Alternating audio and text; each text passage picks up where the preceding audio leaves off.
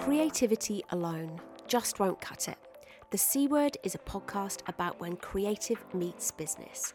You're in a place for designers who want a creative business in which they're valued, great client relationships, work to be proud of, and the moolah to show for it, all with your sanity and creative mojo intact. Join me, Beck Hughes, your creative business cheer squad, for weekly chats to inspire and spur you into action.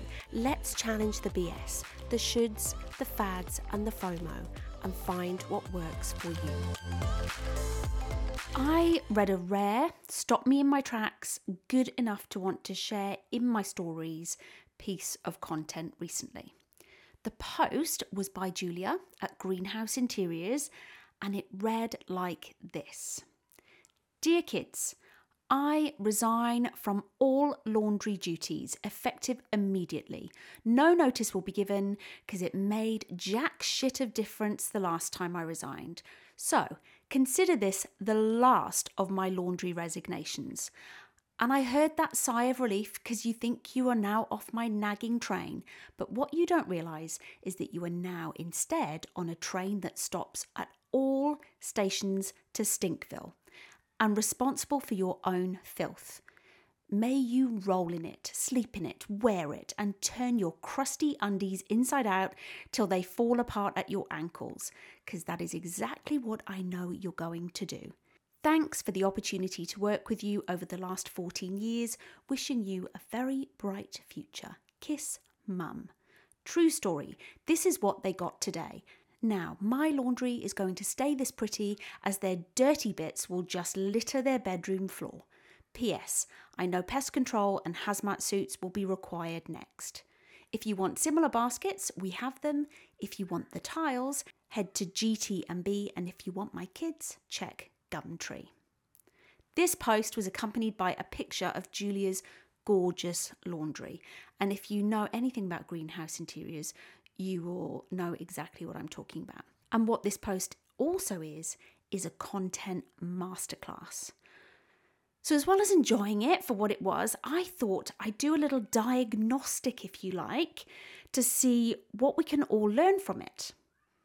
So are you ready? Let's do this and take notes, because this is about your content effectiveness too. Before I get into that and talk a bit more about Julia's post, I just want to make it clear I'm not just talking about social media here. I always think as soon as I say the word content, I should quantify that and be clear about what I mean.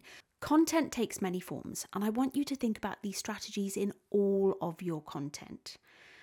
It could be blogs, podcasts, your email, e-guides or ebooks, worksheets, checklists, masterclasses, guest content, video content, case studies, infographics even, and media and PR, white papers and reports, as well as social media post stories and reels.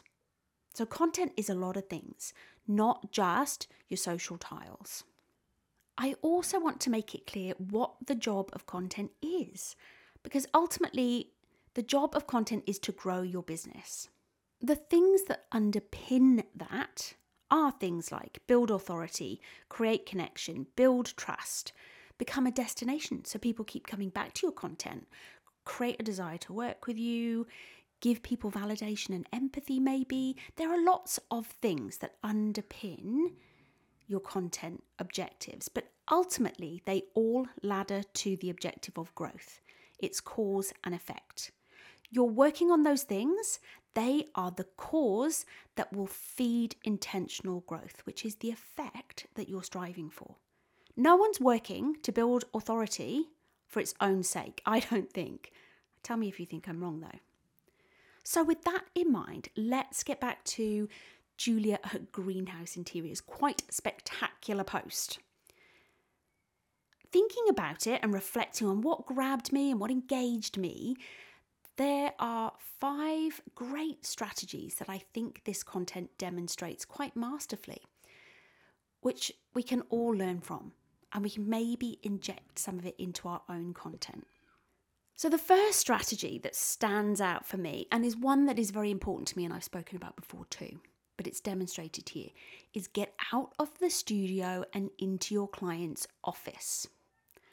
And I mean this metaphorically, not literally. Don't rock up unannounced, unless you're carrying donuts, of course. My point here is we tend to create content about what we know best, which is fine, assuming it's what our audience wants and needs to know. What I'm talking about here is content that's more relevant to other designers than to your audience, and I call this comfort zone content. It's things like Illustrator tricks, beautiful fonts of the month, designer life, hashtag designer life relatable content, or watch me design a logo in 10 minutes. It's fun, it's nice, it makes you smile, it's easy, but it doesn't resonate with your audience, unless your audience is other designers, of course. And it's comfort zone because you don't have to share a strong opinion. You don't have to have a point of view necessarily, particularly one that some people might not agree with. You don't have to articulate things that might be a bit harder to explain, and you don't have to tell people what they may not want to hear. You're in the studio shooting the breeze with other designers. That's not where you need to be. So instead of Illustrator tips and tricks, how about Canva tips that allow your audience to leverage a strong brand foundation, noting that they need the foundation first, and that's where you come in. Maybe instead of beautiful font lineup of the month, it's what brand personality is amplified through different font styles. Instead of hashtag designer life relatable content that really speaks to other designers, how about hashtag small business owner life, which would ideally be focused on your niche or your target audience? And maybe instead of watch me design a logo in 10 minutes, maybe it's let me walk you through my brand creation process, aka what makes it so rigorous. There's a lot more that goes into this than putting the elements together in 10 minutes in a time lapse. Can you see the difference? I can't even be nice about this anymore. Stop creating content for other designers unless you want to become a design influencer or an industry mentor. It's naughty. Don't do it. And going back to Julia's laundry, because this is what we're learning from. She isn't telling other interior designers how to style a beautiful laundry. She's offering her audience a simple way to make their laundry more bougie with some beautiful baskets. The second strategy, again, I talk about this a fair bit, is the so what story. AKA, why should I give an F? What's in it for me? Why should I give this some of my valuable and limited headspace? Why should I bother to read this piece of content? This is sharing the what as well as the so what. And the so what is the why, the impact, the outcome, whatever you want to call it. So to illustrate this point, a typical piece of content might be 5 SEO tips. That's the what. But you also need the so what. Remind your audience why SEO is worth the investment. What will it get me other than an SEO optimized website? That's the what, but what's the so what? Or look at this beautiful work I created. Okay, but what problem did it solve for the client, and how will that resonate with someone else? Or check out my service packages. But what will they do for my business, not just what do I get? A brand is not a logo. Well, what is it then? And why do I need a brand? How are a brand and a logo different? You have to stop just delivering the what and start talking about the so what in your content. You have to take the next step with your content and be explicit about the takeout. Don't leave it to your audience to infer the meaning, and don't assume they know what you know. You know why SEO is important, but your audience may not. You know your client has had a surge in marketing confidence as a result of their new brand, but that isn't obvious just from a beautifully crafted portfolio piece. Julia's so what story was that even though your laundry is a workhorse, it's a functional room, it's the domain of stinky socks, it can still look beautiful. The what is the accessories, the baskets. The so what is the inspiration to have a gorgeous laundry. The third strategy is what I've called the barbecue chat principle. Because you wouldn't walk into a barbecue, command the attention of the room, and reel off 5 attributes of a perfect sausage. Don't do it in your content. I'm not saying don't educate and share what you know, but for the love of fluffy little chocolate Labrador puppies, make it engaging. People want a pal, not a preacher. They want someone engaging and interesting, someone who feels real and authentic to them, not someone who's there to just deliver a message and leave. So the barbecue chat principle, being more interesting, being more authentic, being a pal, comes through a couple of things. The first thing is your perspective. So when you're sharing a message through your content, ask yourself, do I believe this? Am I sharing something interesting or unique, or am I repeating safe messages that have been around the traps 100 times? Use your voice. Read it out. Does this sound like me, or does it sound like a newsreader? Add a bit of sizzle to it. Give it some cut through. Give it some personality. Use real examples. That's very conversational. It's very relatable. And does it feel conversational? Does it feel like you're just having a chat? Or is it preachy or unapproachable? Are you telling rather than coaching? Dry, boring content, it's a waste of your time. And it's really not a waste of anyone else's time because they probably won't read it anyway. You need to be able to read your own content with a critical ear. Not eye, ear. It's hard to burst your own balloons though, isn't it? But it's a discipline that will serve you well. Really ask yourself, is this a good read or is it content filler? So for example, let's take a typical piece of content that a designer might share. 5 elements of good logo design. Honestly now, would you be falling over yourself to read it? More importantly, do you think your audience is?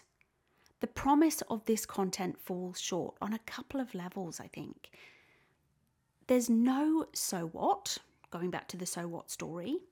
It's getting dangerously close to talking to other designers rather than the audience that you want to talk to. And it doesn't pass the barbecue chat test because it's pretty dry. It's drier than a vegan sausage. No offense, vegans. On the other hand, you might go with something like, just like no one will tell you you have an ugly baby, who would do that? No one will tell you your logo isn't cutting the mustard. So how do you know if your logo is elevating or undermining your business? Here are the 5 benchmarks so you can decide if your logo is a perfect little bundle or something only a mother could love. So it's the same content, but instead of just being a dry, maybe slightly preachy, here we go, just so you know I'm going to educate you on something now, personality-less thing, it's got a good injection of personality. There's a bit of sizzle to it, a bit of fun. It's conversational. It's approachable rather than being preachy. And on top of that, there's a bit of storytelling. And there's also the so what story in there too. And in the greenhouse interiors example, Julia didn't go into, 3 reasons baskets are a great addition to your laundry or 5 laundry styling accessories you can't be without. She made it relatable and conversational. It was her tone of voice that captured my attention, and it had some sass and it had some sizzle to it. It was relatable. It felt like a real person, someone who might be a pal, not someone who wanted to preach to me. Now, strategy number 4, people forget facts, but they remember stories. That's your why for using stories. People remember them, which means they remember you and they remember your message. Now, people talk a lot about using storytelling techniques in content. So I want to touch a little bit on what that really looks like. What is a story? What defines a story? So I looked it up to begin with, because a good old dictionary definition never hurts. So a story is an account of imaginary or real people and events told for entertainment.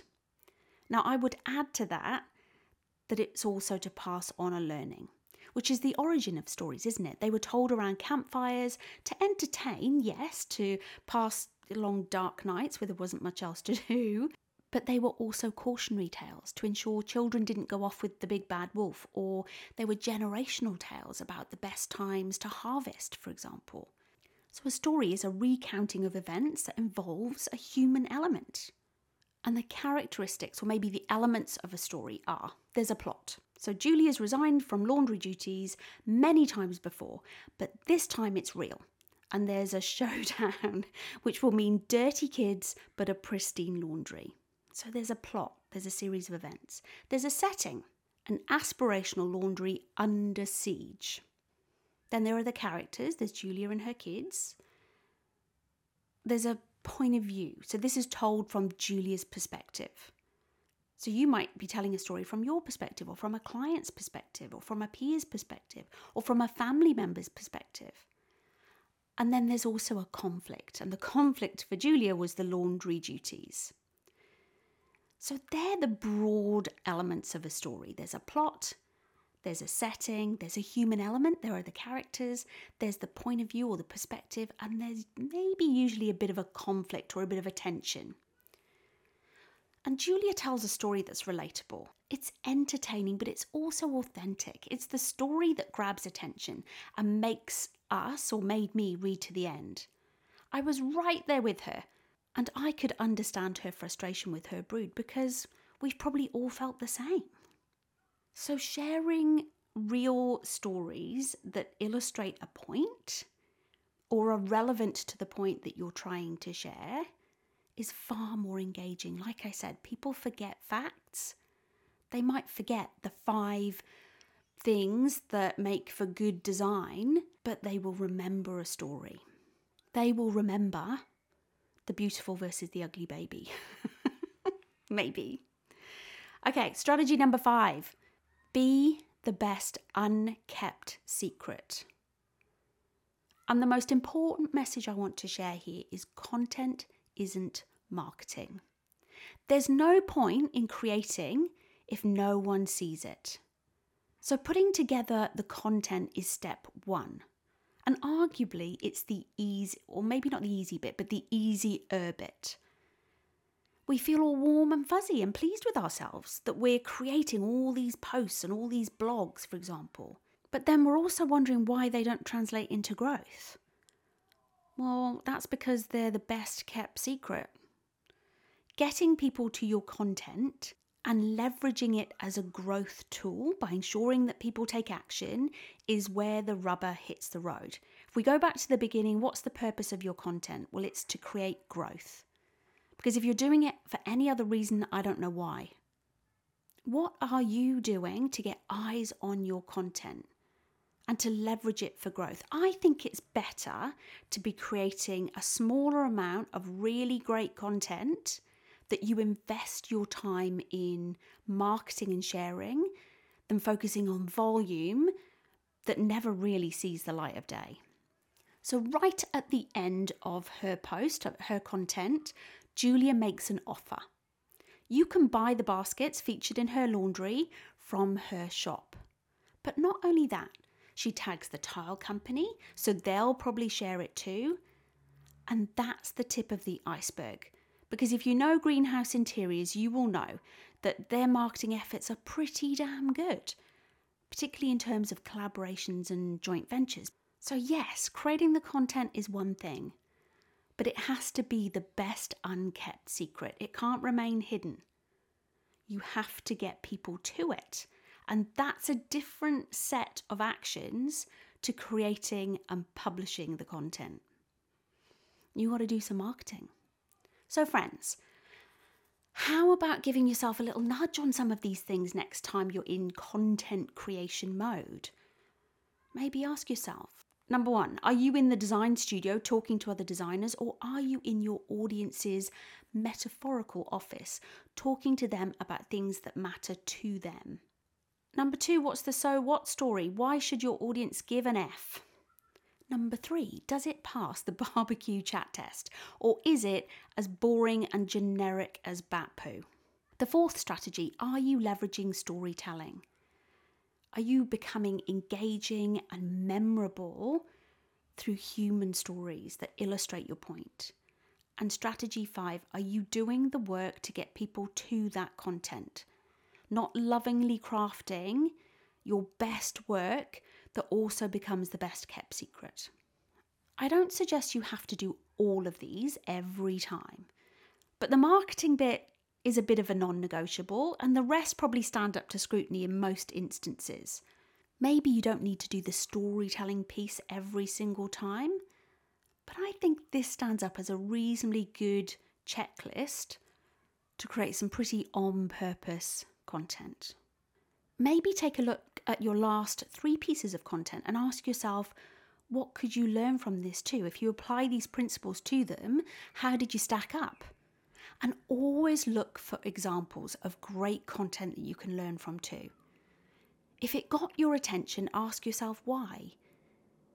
You don't have to copy it exactly, obviously. We're not all going to start telling stories about laundry wars, but ask yourself what principles are at play here and how could you use them too. So that's it from me for today. I hope you found this podcast useful. Again, thank you so much for being here with me. I always appreciate it when you lend me your ears.